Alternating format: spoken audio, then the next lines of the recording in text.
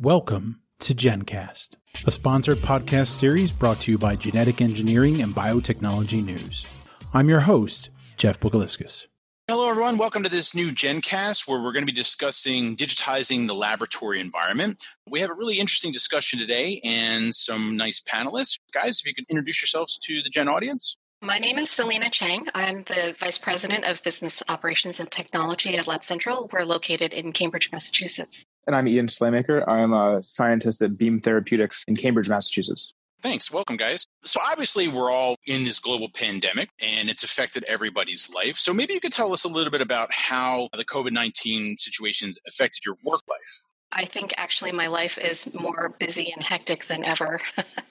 This pandemic has really made huge shifts in what we're doing at Lab Central, as well as just trying to manage family and school and all the things that everyone is dealing with.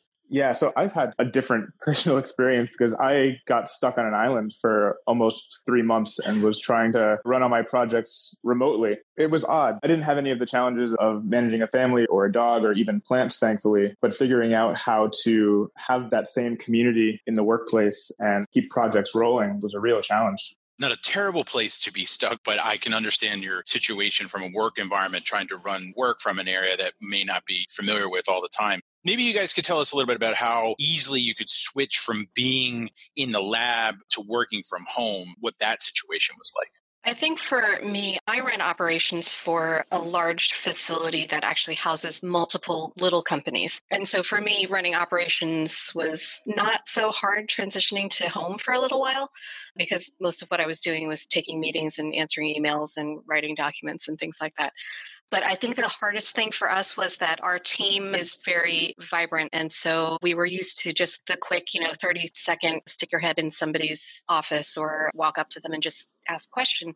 We couldn't do that anymore because we weren't physically together. And so I think that was the hardest thing, was just trying to adjust with the communication styles. Yeah, I had a similar experience. And so in terms of managing the lab life, what you used to do in the lab versus what you're doing now, is there anything else that maybe you found to be extremely different besides maybe not being able to do experiments per se at home? But is there any other aspects that you found to be quite dramatically changed?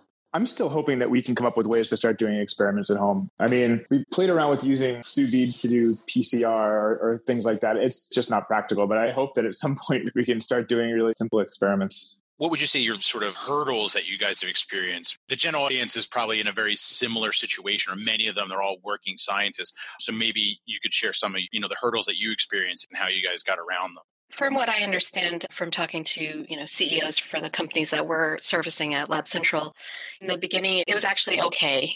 They were contracting a lot of work out to CROs. They were doing paperwork and planning and writing and catching up on all the things that they just couldn't do before because they were so busy in the labs. But at some point, all of that caught up and they have to get back into the lab. So I think for them, it's really being able to do work in the labs efficiently. So using the right equipment, being able to monitor that equipment either through the cloud or being able to access that data so they can do their data analysis at home or, just somewhere distanced from other people. We can't have people crowded in the labs anymore. And so that's been the main challenge, is just trying to figure out how to do things a little bit more tech savvy and to run smarter. Selena, you just mentioned a bunch of digital tools that actually, have kind of helped a lot of people in different ways and coping and compensating with, working from home and the new environment that we're in. Do you think some of these will be instituted or adopted in daily life, even as we transition back to, quote unquote, a more new normal scenario? I think so. Honestly, I think this pandemic has made us smarter, more tech savvy. There's no reason for us to have to be chained to a lab bench. We've actually seen this transition over the last 10 years, where you used to have techs that were in the labs 8 hours a day, every day, work running assays. Things are now automated. You can use robots. You can, just put a plate in and then go walk away and then actually, look at your data in the cloud. Some of that can be real time too. And so it's pretty amazing. We see people are in the labs less, definitely less in the general labs. There are obviously things like tissue culture that you just can't digitize unless you have big robots doing things. But for the most part, I think that we're getting smarter, and this pandemic has helped us to try to be more creative in working. Yeah, we see the same thing at Beam where people are spending less time at the bench, but there doesn't seem to be any drop in productivity. A lot of the experiments are getting done ahead of time. We sort of go in with careful shifts, get the work done and leave. So things are kind of working more efficiently. And so how about now? Do you guys personally, or do you have colleagues that are starting to transition their way back into the lab more frequently? So for Lab Central, we actually never shut down. We saw what was coming with what was happening at Biogen, and we actually sent people home a couple days into March, early in March. And so this was before the government started shutting things down. And we were able to essentially send anyone who was not a scientist home, work from home. We cut our capacity down to about 30% of our occupancy and started putting in all of our mask wearing and hand washing and sanitation and all of those things in place early on. So we've actually had operations running full time. We've asked our companies to work in shifts so that the density in their own private spaces are reduced down to at least 50%.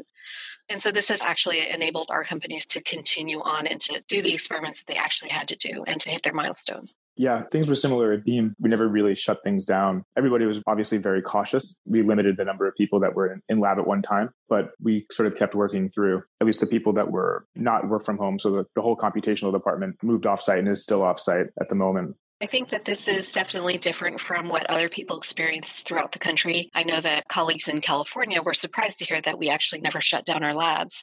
But because of our governor and knowing how hot biotech is and how important it is, we were designated as essential, which is fantastic, really great for our economy and for our companies. Working from home obviously does present some particular interesting challenges.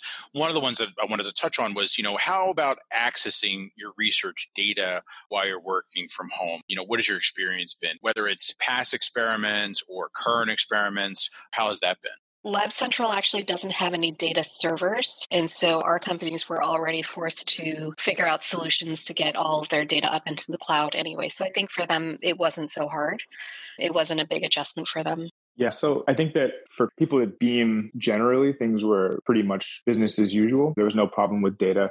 For me personally, I had very spotty internet. So even to download a PDF at times, I would have to start downloading when I went to bed at night, wake up in the morning to start working on it. So that was a very real challenge. And to sort of, bring this full circle in the post-COVID world, how do you think the lab of the future is going to look? And, what things that we had in the pandemic do you think that we'll embrace more as we move forward? That's a good question. I think people really want things to go back to normal, meaning that they want to be interacting with one another. We've actually set up COVID testing on site at Lab Central, and we're hoping that with rapid, frequent testing that people in the community will be more comfortable being on site together. I think at the same time, because we know that there are so many viruses out there that are new and emerging and so many things that could happen again, I think that adopting a lot of these meeting platforms and data in the cloud and automations and things that can help us to essentially be more efficient, I think those are going to stick around. I think those are the things that we just need to have. Being able to monitor equipment remotely, being able to just see where things are on a run, a PCR run, those are definitely going to stay around. Yeah, I think that the general consensus for myself and coworkers is that we just want to have the option to wander into somebody's office and, have a chat. But it's really nice to be able to have very quick, efficient Zoom meetings or video meetings without needing to travel across the country or to another country. So I think really just being able to get comfortable with regular video chats, is a nice option to have. But I really want to be able to wander into somebody's office and just have a quick one-off chat.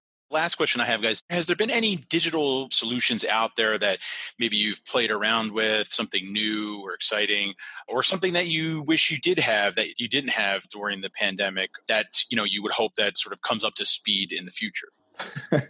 Good options for online happy hours would be really nice. Fair enough. Selena, anything?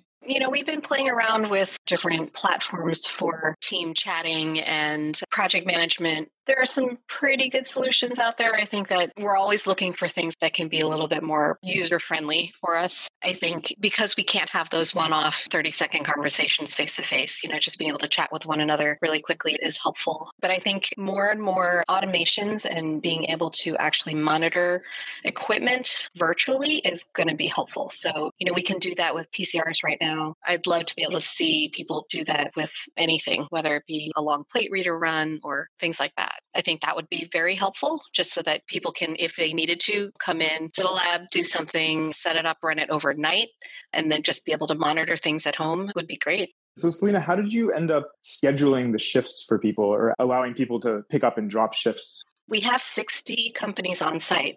So it was obviously not something that we as Lab Central could do ourselves because we don't know what everybody's experimental schedules are and what they're working on at the time. So we really, had to partner with each of the leadership of the companies and ask them to do their own scheduling.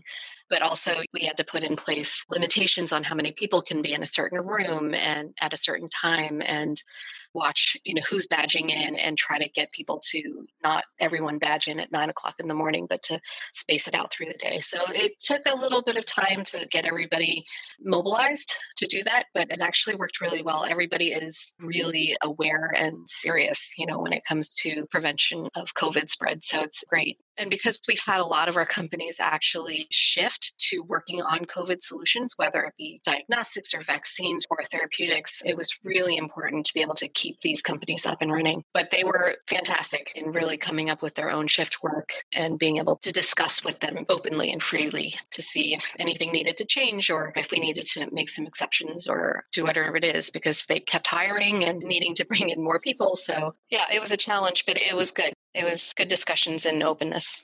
Great. Well, thanks very much, guys, for your input and your candor. We really appreciate it. It's a whole new world out there for lab work, and hopefully these digital solutions are going to help everyone. So thank you again for joining this GenCast. Thank you very much. Yeah, thank you so much for having us. Thanks for listening to GenCast. For genetic engineering and biotechnology news, I'm Jeff Bogaliskas.